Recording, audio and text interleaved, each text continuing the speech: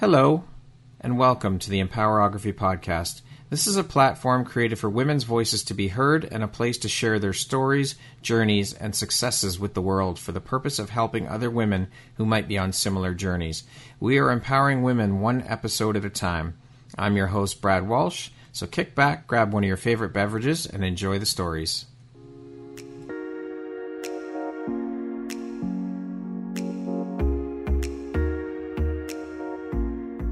Please join us on Wednesday, March 8th to celebrate International Women's Day at the 3rd Annual Empowerography Live Women's Online Conference. The event will be running from 9:30 a.m. to 6 p.m. Eastern Standard Time. We will have 31 of the most incredibly inspirational, transformative, and influential women around who will be speaking at the conference. You can pick up tickets on my website at www.empowerographypodcast.com. They're on sale now for only $20 Canadian. That's $15 for our U.S. friends. We hope to see you there. Hello there, Brad Walsh here, your host of the Empowerography Podcast. Today, my guest is Jeannie Doherty. She is a certified money coach, a mental fitness guide, and a retirement readiness expert. How you doing, Jeannie? I'm doing well. How about you, Brad? I'm doing very well. Thank you so much for taking and making the time to be here with me today and share a little bit about your story and your journey. I'm looking forward to jumping in and learning more about who you are and what you do and sharing your story with the audience. Yes, me too. So, Jeannie, as I mentioned, you're a certified money coach, a mental fitness guide, a retirement readiness expert. How long have you been a certified money coach? I have been a certified money coach since 2021, but I've been money coaching prior to that. Oh, okay. So now I'm going to assume here, because this is typically or usually the way it works in conversations that I've had with people and with a lot of people who become coaches, is that they themselves have struggled with that particular issue or issues that they have done the work with, which then propels them into coaching in that particular area or that particular field. So with that being said, and I'm hoping you confirm my assumption because you know what they say about people who assume, why did you decide to focus your energy and business on money coaching? Did this journey begin for you with some of your own personal struggles around money and money mindset? Yeah, I mean, I would definitely say I became the coach that I wanted 10 years prior. That's the short answer. Yes. Okay. I started out on my journey on a completely different path. I am also a trained mental health and substance abuse counselor here in the United States. And so when I first started my counseling practice, I was in Arizona and I was dealing with people who were anxious and depressed and had PTSD and all kinds of trauma and substance abuse and sometimes gambling. And, so you have a different framework, when you work with somebody as a counselor. But every single one of them had money problems. Didn't matter if they were wealthy, they still had money problems. And so I spent more of my time getting to understand, what I would call the survival things. Like what's triggering your anxiety and your depression and your trauma, to find out it was really simple things like, I don't know how to pay my rent. I don't know how to tell, my spouse about, we lost money on a deal, like if they owned a business. They don't know how to deal with family members who were taking from them. They don't have any type of financial boundaries. So I worked on that for 10 years. I was just a counselor and I never thought of it as a skill. I just thought it was just a piece of the healing process that my clients all went through. And then I moved cross country to the Washington, D.C. area, which is where I'm at now. And I suddenly started experiencing workplace harassment as a counselor. It was a radically different experience than what I had sort of learned and grown up in. Out west, it was very female-centered, very much empowered. And when I came out east, it was like the old boys club. And I'll never forget one day I was at work just as a little counselor, little old me, and the men would walk in, it would be 4 of them, and they would just berate you in front of everybody. And no matter what you said or what you had tried to say, or I didn't know we needed to do this, or what was going on with this, it didn't matter, you were wrong. And so I had learned to kind of toughen up, knowing I was going to plan my way out eventually. And I just was like, whatever, okay. And I just learned to stay silent. If you're silent, then the abuse stops. So I'll never forget, I had a colleague who was female, and she was brand new, and she was actually older than me. She had kids, and she had all kinds of stuff going on in her world. And I'll never forget, she turned to me, she goes, I cannot believe the way they treated you. And I just looked at her, I said, this is normal here. I said, yeah, I don't like it either. I'm not going to stay. Mm-hmm. And she's just like, oh, like, wow. So she and I kind of became a little friendly, a professional group, just trying to endure a lot of stuff because they did the exact same things to her that they did to me. Because that's the whole point of a toxic work culture. Why would you just be toxic with one person when you can be toxic with everybody? Exactly. But here's the thing. We were in the midst of a recession. And basically one night I came home crying because I had found out something absolutely horrible, which I won't say because, you all need to sleep at night safely. And because it was really bad. I mean, I just was like, I can't believe I'm expected to work with somebody and this is what's going on in their personal life. I just was like, this is enough. And so I decided I'm going to strike out on my own and become my own private practice, counselor. That's what I'm going to do. And as soon as I said that, all of a sudden I had enormous amount of power and control. I had enormous respect from everybody there. Like, they admired that I was going to go do this in the midst of a recession. Like, it was one of the weirdest flips I've ever seen from a professional perspective. But the truth is, I was terrified. I decided to do it differently than the insurance programs out here. I worked more what we call employee assistance programs. And so those are federally mandated. So they're just different. And so I did that and did a private practice. And it was not like red hot awesome. It just wasn't. But when I talked to my colleagues, who were taking insurance and doing what I call the traditional route, they weren't making any money either. And I was like, why not? They're like, oh, no, I'm busy. They said, but like their clients weren't paying them. And I was like, wow. Right. So how do you run a business when an insurance company says they will not pay you thousands of dollars for seeing all their clients because they don't like the way you did a prior authorization? It was just like, that's the norm for a lot of people, unfortunately. If you don't do the paperwork exactly correctly the way they want it, then they're going to not pay you. And there's nothing you can do about it. So I was smart enough to think outside of the box, but I didn't have any idea on how to run a business. And that's really when my money story dramatically shifted. It's because prior to that, as an employee, I did fine. I had money. I didn't have really money problems. I saved. I did whatever I needed to do with my money. But at the time, it was a real challenge explaining to my family of like, well, I'm not going to take a steady job that was low pay. I'm going to actually really just jump ship and go do this other thing. Yeah. Will you support me? And the answer is it was intermittent support. That's the best way I can describe it, emotionally and financially. But a long story short is I did finally figure out how to run a business outside of the norm. And I wouldn't say I was like super financially successful, but I was better off than my colleagues. And so that was good, but it still caused a lot of strain in my family. And then what I found out was that my mother had gotten very sick. And she had a terminal illness. It was Alzheimer's, and she did eventually pass away. So here it is. I'm trying to launch, and then a disaster comes. And it's a disaster that you can't avoid. There's really no way to fix it. You just kind of have to ride it out. And one of the things that was very clear to me was that I could tell that my mother was more sickly than I had hoped.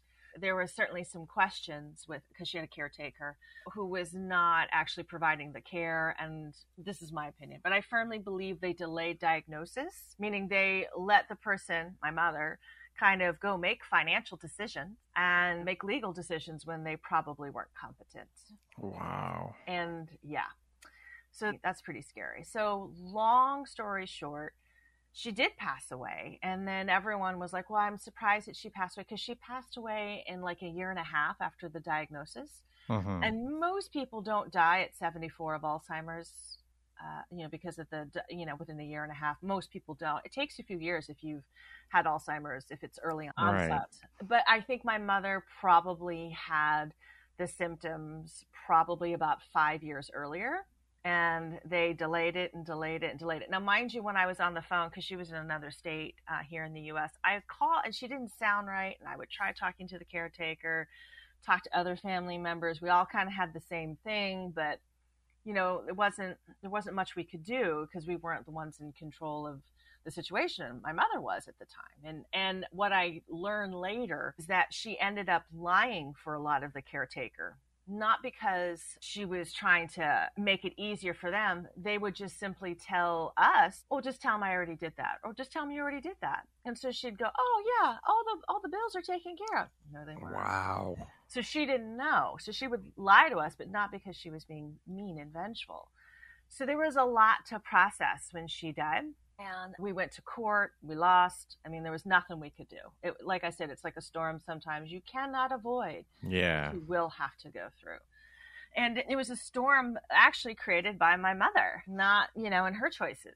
And a lot of other family members who got involved and did some other things too. But there was no way for me as sort of her daughter going, well, wait, why would we do it this way? Or why is this happening? Like, none of those questions were thought of, let alone answered. So it really got me very clued into what's known as financial exploitation. And I learned even more about this with my clients who were actually experiencing this with their siblings or possibly with a parent or something like that they were getting concerned, where is the money going if it's not going to the care? Which then led me to retirement readiness. I ended up running a support group for retirees or soon to be retirees in the federal government. So you could be 45, 50, and you could learn all about the things you're going to need to know to retire. And it's not just the money. They actually have programs that people can sign up and learn exactly down to the dollar amounts of what you're going to make and, what's this going to look like in terms of your pension, which is all very helpful. But retirement readiness was created because they had so much anxiety. What am I going to do if I don't wake up every day and go to work? Yeah. What do I want to do if my spouse doesn't want to retire? What do I want to do if I want to move and I don't want it to be Florida?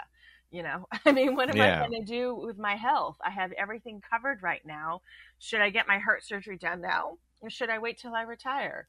And so we have all these like in-depth conversations about really making health and lifestyle choices. And the news flash to me was, it is your health that actually determines your retirement readiness, not your cash, never your assets. And my mother was a great example of that. She had $1 million estate. It was completely liquidated before she died. Holy shit. Yeah. And it's because people took advantage of her and she wasn't well enough to know the difference. Horrible. I mean, that constantly goes on in today's day and age with elderly people and people taking advantage. I mean, look at all the scams out there, and they're always predominantly geared towards the elderly. And it's horrible that people prey on the elderly. It's absolutely and downright disgusting. Mm-hmm. But it is a fact of life. Yeah. People have no problem taking money if you're a little old lady of 90 on a very small pension or whatever it is that you're living in. It may be a tiny little house that probably needs a lot of work, but you can survive in it. Yeah. They have no problem with that. And they have no problem taking money from family members because they think they deserve it. Whew. Crazy. So, it's like learning to know your boundaries and stay away from people who their sentence in life is, it's about me and it will always be about me. Yeah. Unbelievable. Yeah. So that kind of led me to a really raw and very deep introspective place of seeing things crumble that actually weren't that secure to begin with. And then rebuilding, like emotionally rebuilding myself in my own business was something that took me about a year. And then when I found out about money coaching, because as I tell people, I know this is surprising because it's audio, but I'm actually a dancer. And I started dancing as an adult, like not as a kid. Like I'm one of those rare people. I was like, well, I'm not dead, so I might as well go learn how to dance. And so I did. And good for you. Yeah. And so I learned how to do group dance classes with other adults who some actually had, as you could tell, they had great dance training, and other people were just, happily moving along, doing whatever they could do with their bodies. So I danced in what we call Mm-hmm. just dancing along, and it's called Five Rhythms, and it is in Canada. Okay. Toronto for sure. Yep. I don't know about British Columbia, but I Mm-hmm. know in Toronto, I think they might have had a group one time in Calgary.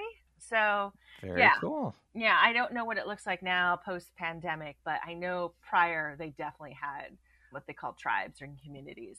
That's really cool. Yeah, so anybody can join. You don't have to be that great of a dancer or anything like that, but you can just go and join. And so when I walked into my dance class, there was like a flyer, and it says, "Oh yeah, in 2.5 months, there's going to be like a dance workshop on dance and money, 2.5 hours away for 4 days." And I was like, I got to go to that. I got to figure that out. I got to go.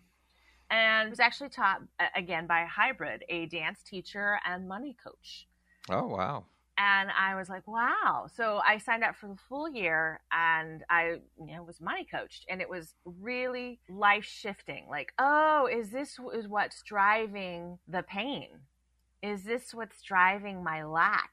Is this what's driving the constant disagreements, that I see that my clients get in? Is this what's driving my need to control? Is this what's driving my need to, oh, forget it, I'll just go do it myself, which is, like I'm giving up on what could possibly be like a possible support system, and go run and go do it yourself.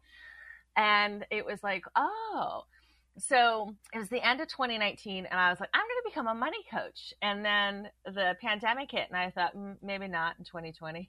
I was like, maybe not this year. This is not the year to go into that direction.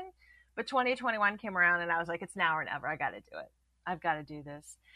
So I agreed to do this, and it was really intense. It was even harder to become a coach, to like study. And I was so grateful because I studied with the pioneer of what we call emotional and behavioral money coaching, which is Deborah Price. And there's 3 different kinds of money coaches. There's what I call the $1 million ones. Sometimes they're called success or optimization coaches, but they're like, I'm going to show you how to make $1 million, Brad. We're going to do this in real estate. I'm going to show you how to do it in the stock market. I'm going to show you how to do it in crypto. I'm going to show you how to buy boats. I'm going to show you how to buy cars. And all I can say is that it is possible, if that's what you want, to make $1 million and whatever. It will eventually probably happen. But oftentimes the system that people show you, they don't tell you how much debt they got in to do that. So of course. It was, they made $1 million, but they were $900,000 yeah. debt. Yeah. Or worse, $1.5 million in debt. And you're like, oh.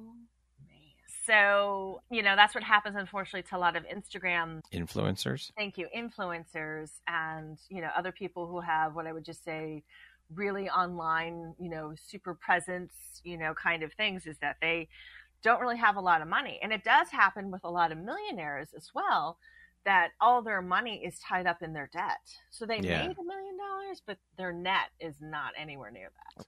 So people don't think that far ahead because they're selling them a dream that they said, you can have this, you can go, live on an island, you can go buy an island, you can go do this, you can go do that. And it's like, well, yeah, I'm sure it's possible if you want to go do that, but I don't know if you want to do that. Like, I just, I don't know people, that's their dream.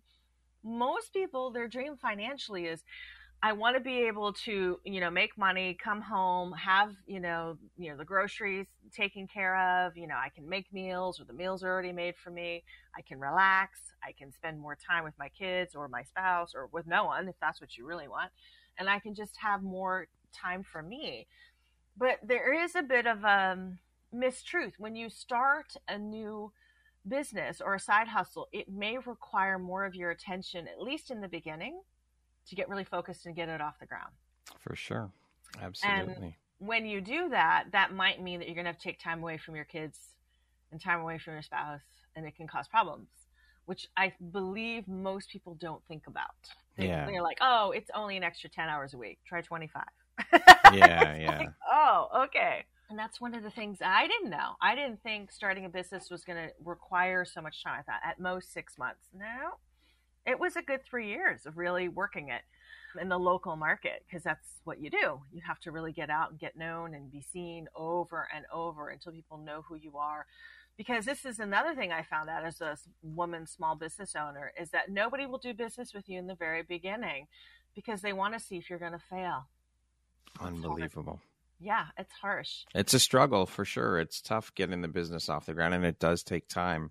Mm-hmm. And that's something, a misconception or a myth. I think that a lot of people assume that it's going to be an easy ride and, oh, I get to choose my own hours and I get to do this and I get to do that. And then when they jump in and they realize, oh shit, this is a hell of a lot more work than I thought, they end up giving up. Exactly. For sure. So most small businesses fail within the first year to 5 years because it's a time commitment. It can come up against real family conflict, like if you've got a sick child, maybe running a business, you're either going to have to get more help or you're going to just have to, go at a slower pace or do something different. If you've got an issue between you and your spouse, you're trying to have a baby, like, is there an exit plan if the business doesn't work? Can somebody get a job with insurance, here in the US, or can somebody do something different so that you have a steady income? So I get all that. And I've seen people run what I would call a side hustle business for part-time, and then they kind of do some part-time work, and that might be their life for 10 years, and they're scared to let go on either end. So they just, eventually their spouse is like, you need to either get a full-time job or drop this. It's one or the other, because we're holding space. We're not going forward or backwards. We're just in space, like nothing's changed. And it's scary. And this is why I think a lot of people hire business coaches, and I definitely think, a good business coach is very helpful. But the truth is that a lot of times what I always saw was that there's specific money skills that people have huge gaps in.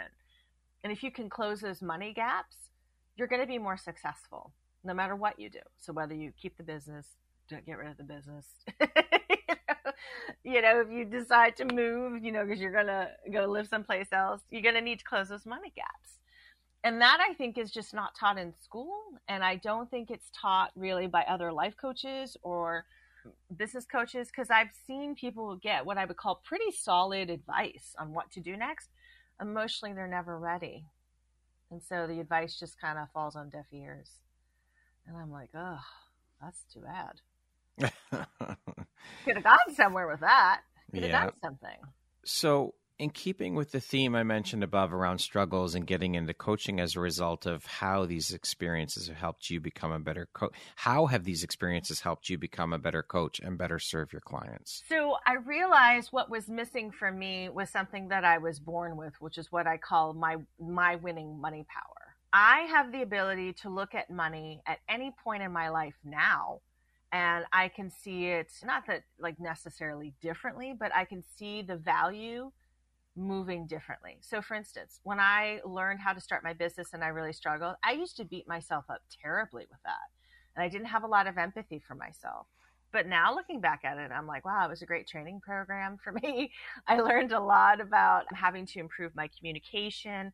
I understood my sales and marketing so much differently now. Like I can see like, oh, I used to make the same mistake over and over. I won't do that now. And now there's another important key to what I call my winning money power, which is being able to, where do you want to go with your money? So when I gave the example of somebody who's just kind of holding space, they're not going forward, they're not going backwards, they aren't sure how to move their money forward. So whatever it is in the business per se, they're not sure how to do that I really want to see myself do this in the next 6 months. And here's like a good program or a good path that I'm going to go down. I'm going to try this and really see if it works out. Then I'll know if this strategy works for me. A lot of people won't do that. They won't follow that. Some people aren't very good at what I call exploring. Well, what are my options? So now I have that. I can explore like, oh, well, I could get on Brad's, podcast, or I can get on that podcast, or I can get on this podcast. Who do I want to talk to? And a lot of times people don't do that when they're jumping on podcasts. They're like, would somebody like me to be a guest? And depending on how somebody's starting a podcast, they go, okay, we'll take anybody. So you get what I call a lot of randomness, which isn't bad. It's just, it may not be the focus that you need in order to go forward. If you were willing to explore and, take some time with your options, like even if it was only for 30 minutes, looking at podcast possibilities for yourself. And also, who do you listen to? It might be a very different experience, but people don't always think that way. And podcast hosts don't either. Because I've run into more people that have a podcast on the side, and I don't know why they did it. But I'm like, are you trying to do it for lead generation for your business? Or this is your thing? You love talking to people? It's like everything in between. I go, oh, dear. That I don't know if that's a great money decision, because you have to invest your time and your money to do this. Yeah, for sure.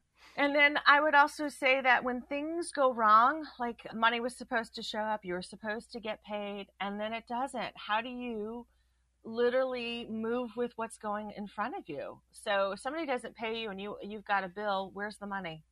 Where is it? Tell me. Tell me where you can find it. And that takes practice, because we often think if so-and-so doesn't pay me, I have no money. And that's not true. That's not true. We have money coming in. We have more money coming in Europe and North America than in other parts of the world. And yet we drive ourselves on this train of, I don't have any, there's not enough money, I don't have enough in savings, I don't have enough of this. And it's sort of like, well, the best thing you can do is take care of this moment and make sure you've got the money for this. And then you've got to take time to look at, where do you want to see your money go? What is the ultimate goal? And I ask this question often, and I don't really hear what I would say great and fantastic answers. Like, I don't. I just hear what I call really small stuff. I think I'd like to keep my house if they're paying a mortgage.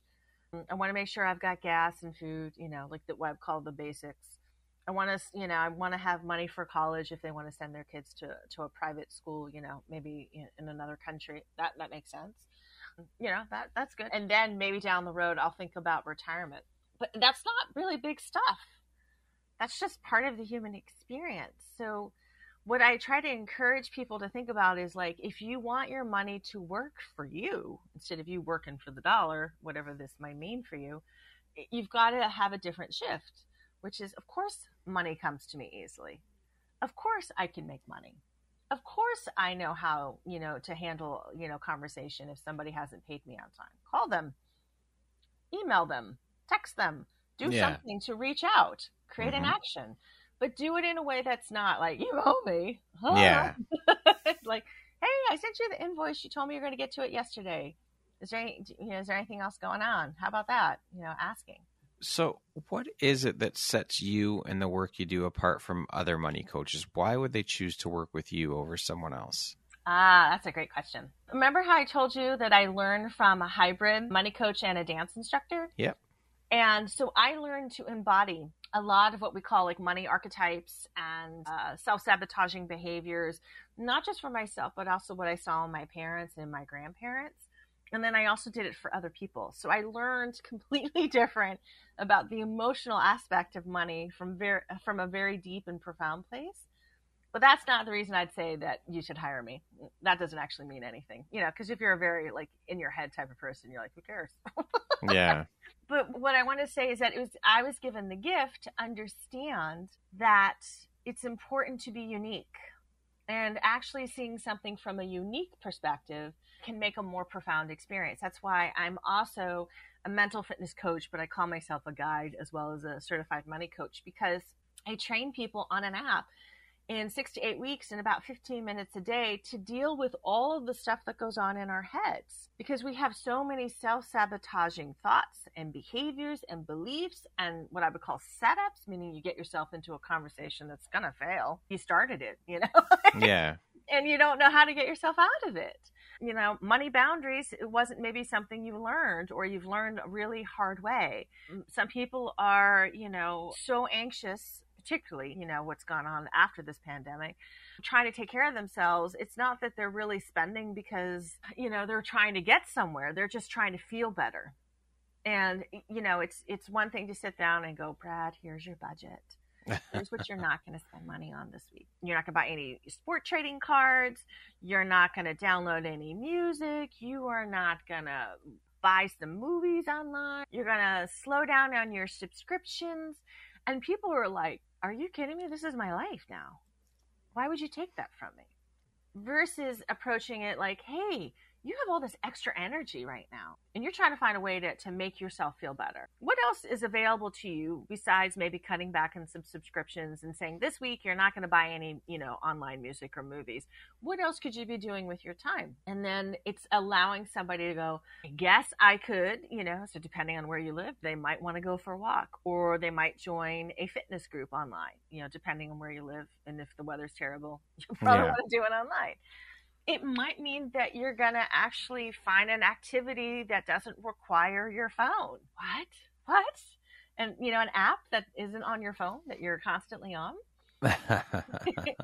It might mean that you're going to have to make some phone calls, or you're going to have to maybe write some letters to people. It might mean that you're going to not keep going down this path of As I said earlier, man, I was so hard on myself. I didn't have the empathy that I really deserved to give myself about starting off in a business, especially since I was actually escaping workplace harassment. Like it didn't dawn on me that maybe I could be a little kinder to myself at the time. Yeah. What type of person or client is your ideal client? Like, what things do you look for in a potential client before deciding to work with them? Oh, great question. So I work with what I call people who want to take that career leap, because I know exactly what it's like to start with nothing. Everyone often starts with zero when they start a business, but when you start with nothing to start a business, it's a very different experience versus I already had 6 clients and they just decided to hire me. Congratulations. I think that's super smart and I'm glad you did that, but not everybody gets it that way. And the other piece is that I love working with career leapers that they have what I would call the simple question that needs a profound answer. And the simple question is, if money was no object, what would I be doing? I love that question. I know, but I help you answer that, because when you know what to do with your money in 90 days, then you don't have to sit around and keep asking that question going, I guess I would do this. I guess I would do that. Because when people tell you, well, the money's going to show up, that's a myth. It will only show up if you actually tell it exactly what to do. What do you think is one of the most common reasons for people getting stuck or having blocks around their relationship with money? We're trained that way. We inherited all. So conditioning. Okay. Yeah. So, and it's really interesting, even in marriages or long-term relationships, people will act out their parents' money patterns and behaviors, even though they said they wouldn't, with their spouse. So it's not uncommon. You'll marry a spender or a saver if you're the opposite. So spenders and savers do have marriages, and they have to figure out how to have a marriage without going insane. Yeah. I've had many relationship talks, even with accountants, who were married to a spender. Because they're the saver. And they will say things like, they're constantly wanting to spend money on this, and that. And I realized either I had to give in on this conversation, or I had to say, okay, but we can only do this X amount of times in a month because the cash flow's here. And I thought, isn't that great? You finally found a way to either just say, don't get involved in it because it's just too crazy of a conversation for you to be like, I don't know, do we need to spend extra money on blah, blah, blah? Or those uncomfortable conversations. Yes, those truth-seeking conversations. Yeah. Or you go, listen, here's what the cash flow is like this month. If you go and buy this, we're going to have to cut back here. Yeah. And then all of a sudden it's like clarity. The person's like, oh, I get it now. Light bulb moment. I didn't know that. I had no idea the money looked that thin for you. What are your top 3 tips or takeaways you can provide for listeners that they can implement immediately to start shifting their mindset and relationship with and around money? Yeah. Okay. One of my favorite ones is, I love this little mantra. It's called money comes to me easily. Because a lot of times when people think about money, they're thinking about the lack of it. Yeah. Or Very true. Very true. But if you can think, oh, money comes to me easily, and repeat that throughout your day. And again, you're not asking for a dollar amount. You're not asking for, I better get, extra $6,000 by noon, or, it's all in the toilet. I find that it's an easier and lighter concept. Money comes to me easily. Works great. The next thing I encourage people to do is to maybe write down as much as what they think their expenses are, not how much you make. I'm not asking for you to do a personalized spending plan, but with your expenses, is there anything that you can kind of look at and say, is this a financial need? Meaning I need to have this. So a need would be like, I need to pay my rent. I need to pay for gas. I need to have food. I, need to have money to get my Starbucks. If you're just a Starbucks person, you need that. Okay. These are your needs. But then what are your wants? And your financial wants are like, well, I eat out 5 times a week. Depending on where you live and what's going on in your life, that may be normal, but it may be something that you might have to adjust later or sooner. I don't know. But if you can get an idea of what's a financial need versus a financial want, you have done the work that many parents try to impose upon their children. And you've done the work that many accountants and budget coaches try to impose upon you. You've already understood at an emotional level where your needs and wants are going. Yeah. And that you have the control over it. And then I'd say the very last tip that I like to give for people is start somewhere with where you really would like to go with your money. Because like I said, when I asked that magical question, if money was no object, where would, what would your life be like? Start asking that question for yourself, because it may not be that you want to go buy an island. It may be that you just want an easier financial life, which everyone deserves, quite honestly. No one needs to be stressing about the bills unless you absolutely need to deal with that. Or maybe it's just something that you just don't want to feel heavy about your money. What is it that excites or inspires you the most about helping people and guide people with their mindset around money, and helping people become more financially aware and comfortable? What I love is when people are like, it's not going to work out. It's not going to work out. I'm never going to get there. And then they're like, oh yeah, I got 2 job offers, and next thing I know, I've got an extra $500 in my bank account, and then I'm going to get paid another $3,500, and I'm looking at a possible contract to do some additional work. And how did that happen?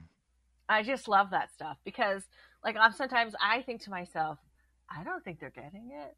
Darn it, Brad, I don't think they're getting it. And then all of a sudden it happens. Yeah. Boom. They start using their winning money power, which is something we're all born with, to realize that, oh, I'm not as in so much deep despair as I thought I was. I was just looking at my numbers and seeing the worst instead of seeing what they can do.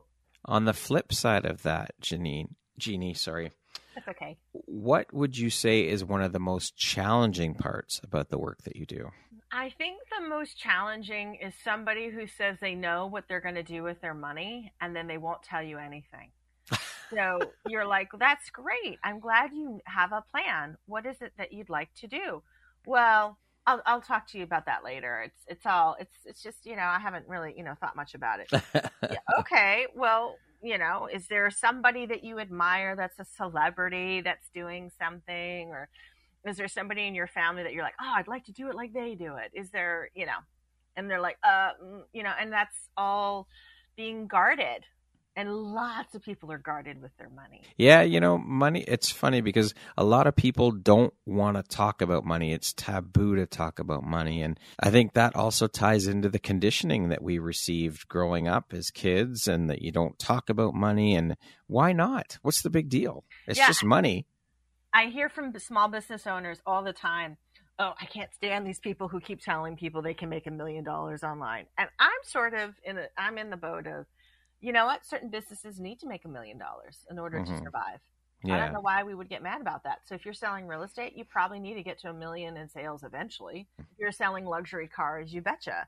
Crypto, depending on which coin and, which part of the market you're in, you might need to do that if you're a crypto trader. Yeah. And you want to show people how easily it is to make, I guess, not real money, but, money. I think we need to normalize the conversation around money, because it's not. People think it's taboo to talk about it, and we shouldn't be talking about this. And why not? Let's just normalize the conversation and talk about it. Yeah. As mentioned off the top of the interview, you're also, and you've mentioned, a mental fitness guide and a retirement readiness expert. Now, obviously, there's a common thread between all 3 of these things and the work that you're doing within your business. How do you implement all 3 into the work you do with your clients? Like, what does that look like? And do all of your clients that work with you want help in all 3 areas, or is it kind of like an a la carte type thing when your clients come in to work with you? It's a little more a la carte, I would say, because your money foundation will carry you through your life. And if you don't know how to fix what I would say those potholes that you keep, basically driving yourself right in. I love that. I love that analogy. That's awesome. Then surprise, you will have it through no matter whether you take a career leap or not, whether, you want to own a small business or not, or whether you want to retire. What I see is the driving force is that people have enormous amount of passion and energy, and they don't know how to focus it. So it doesn't matter whether you take the career leap or not, although that is what I'd say is the person I'd say you probably need the most amount of money coaching, because a lot of people do a career leap and it costs them tens of thousands of dollars in debt. And they didn't know that was going to happen. And then it took them another 10 years to get out of it. It's like, oh, yeah. Geez. And then I would say, the small business owner, once you maybe get up and running, how do you get yourself to a place that you wish to slow down, or maybe sell the business, or maybe forge ahead and create another wing of the business or make more money? How do you do that without killing yourself? Because I run in, their health issues are like astronomical. I'm like, how long have you been in business? Oh, I've been in business for 30 years. I don't know anything else. Yeah, I can see that. Yeah. And then the retirement readiness piece is, your retirement is coming, and you don't have the money. Like, it. Like, you've looked at the numbers and you're like, oh boy, I better be dead at 61 if I want to retire at 60. Like, there's just you don't have it. And the truth is, you can really get your retirement moving in a very different direction in 5 years. Like, if you start again at zero, you can do amazing amount of retirement work. Perfect. That will keep your money right where you need it so that you can retire. But not everybody thinks that way. Oh, I got 5 years. I really got to knuckle down. Let me do this. But the big thing with retirement is people want to retire when they want to, not when they're forced. And most people are forced because either the job ended, or maybe the company ended, and their health finally took a turn that they could no longer come to work full time.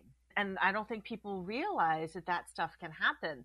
Part of the shift for my mother that I thought was so interesting is that she was working as a contractor for a period of years because she was laid off because she worked in the dental business. She was a dental hygienist for a number of years, and then she got into dental insurance management. And then things shifted after 9/11 here in the U.S. That insurance benefits were they were just less. And so, companies had to find ways to cut the programs, and cut their staff. And so my mother was in her mid-50s and she was laid off. She had resources and she still worked as a contractor, and then things shifted again, and then she just wasn't really working. So she was in her late 60s and she still wanted to work, but she just couldn't find the work. And that is when her health issues started to shift. I think that retirement plays a part in that too, though, because you hear stories of people who have retired and they don't know what to do with themselves after, and their health starts to fail. And it's sad that, I think, again, this speaks to societal conditioning that, I'll take that trip when I retire, or I'll do this when I retire. Why the fuck can't you do it now? Why wait till you retire?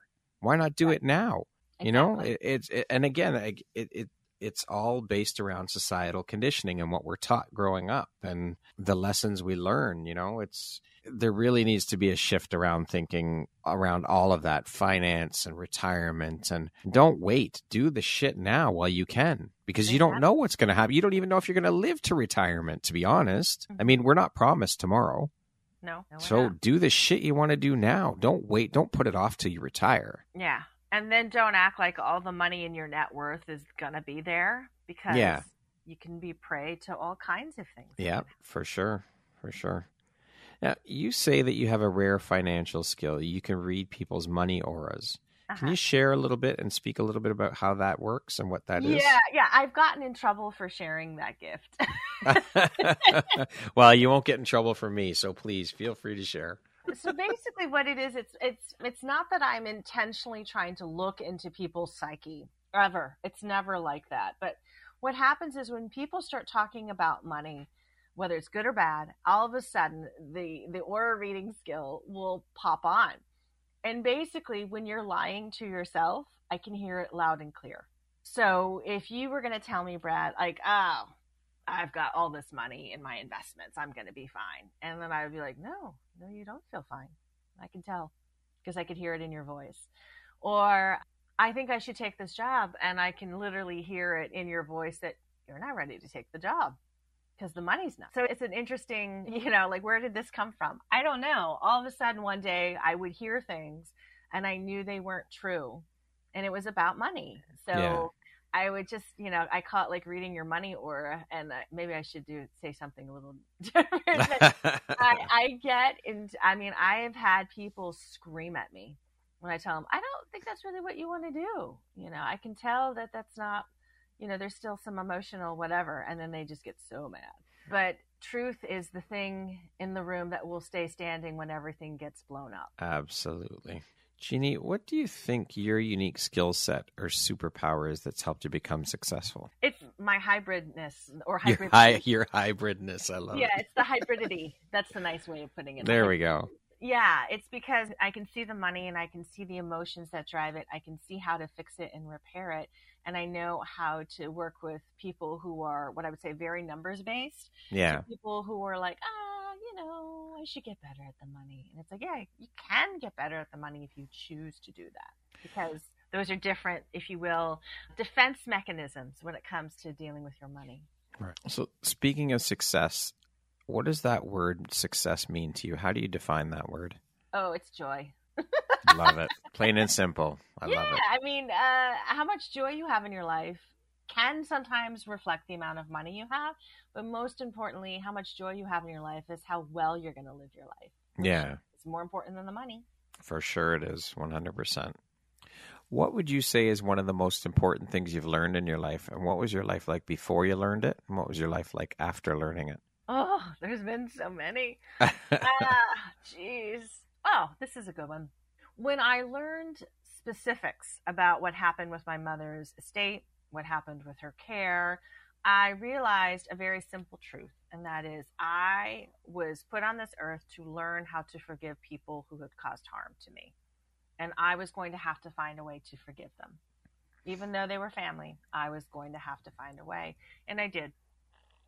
Forgiveness is a very, very tough lesson to learn. It's huge, and I think it's hugely important in order to release yourself. There's such a freeing feeling when you're able to forgive. There's so much love and kindness in that. Yes. But again, it's a very hard thing to do for a lot of people.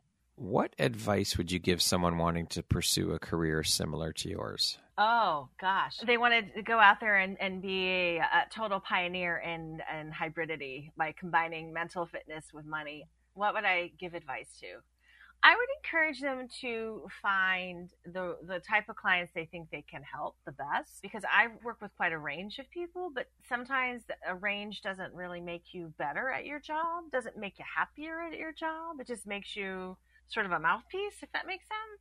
Yeah. Okay. So I would encourage them to find out, so for instance, I always refer to the person who wants to take a career leap. Let's say that's not their thing. They're like, yeah, no, I would never want to work with somebody like that. That would drive me crazy. And then I'd be like, do you want to work with, mid-career professionals that are single moms? Do you want to, work with single young men that need to plan, their money until they're age 40, and then they're going to plan a whole nother life after that. So it's not even about retirement. It's just like they're going to plan something totally different.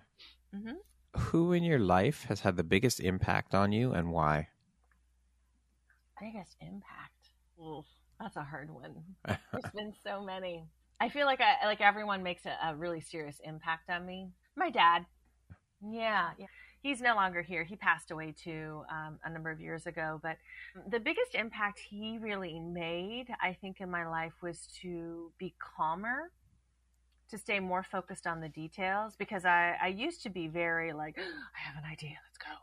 And I didn't think about this might not land as well as I thought. This may not go as well as I thought. I had an idea. And I think my dad, because he was an engineer, you refer to this as ops testing, you've got to do some operational testing before you go and launch. Yeah. I think that really made a really healthy impact in my life, because then I was able to draw people towards me that had a closer philosophy, not exactly perfect or the similar as my dad, but maybe we should do a couple run-throughs before we decide to do this, or maybe we need to talk to a few more people and see what they think, or just learning to test the market, which is now what we call in marketing, testing the market. Now you have a better idea because you're testing it instead of it's done, it's launched, let's go. Yeah, for sure.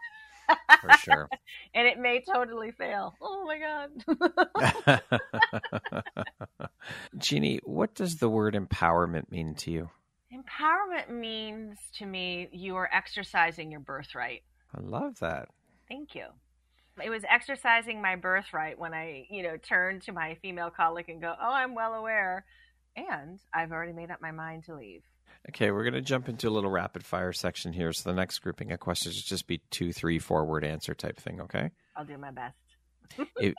I know you can do it. You got this. If you came with a warning label, what would yours say?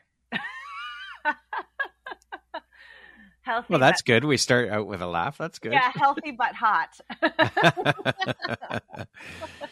If you could teach the world one thing, what would it be? Money does not determine your value, even though we think money is everything about value.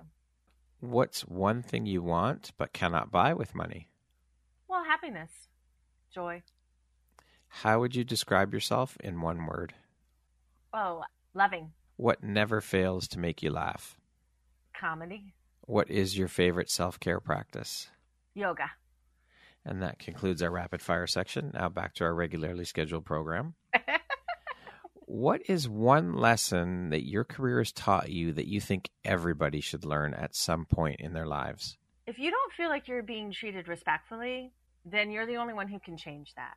You're the only one who can be, the best word I can describe this. You can be this is the best way sometimes you're going to be a leader, is to show people what respect is going to look like. Okay.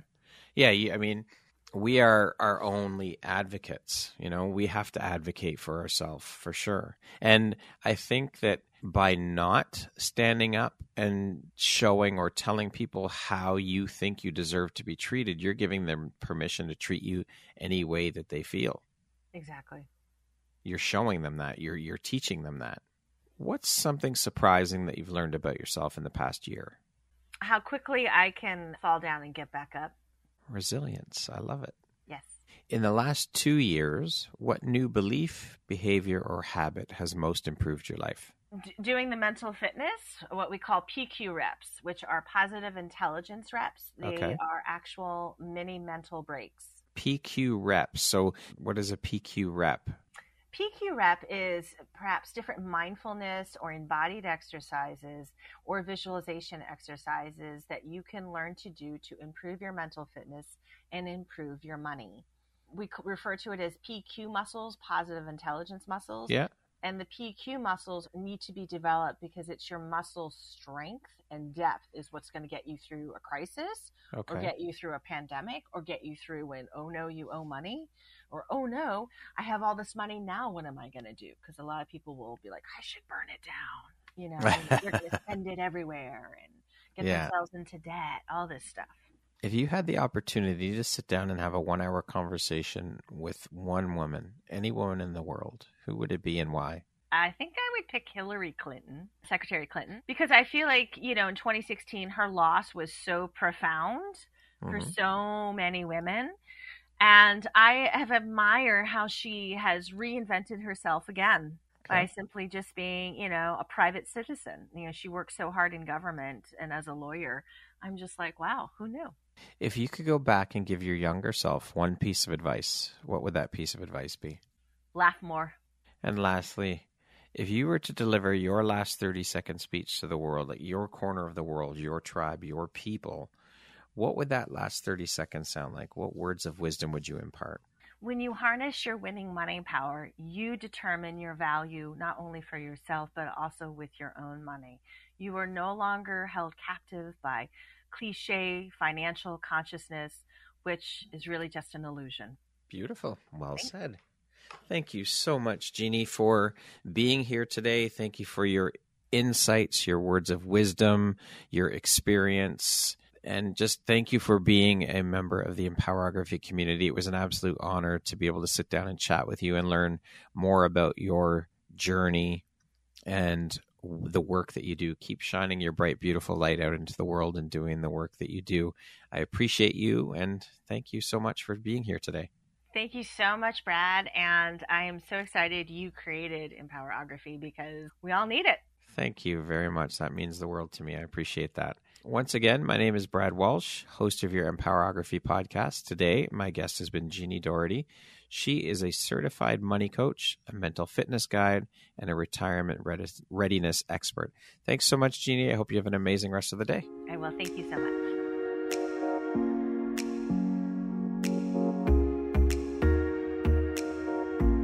Thank you very much for listening to this podcast. If you haven't yet, please be sure to subscribe, rate, review, and share with all your friends. You can find me at visuphoria.ca and follow me on Instagram at Empowerography Podcast and on Facebook at Empowerography. Please join me next time for another inspirational story from yet another amazing woman.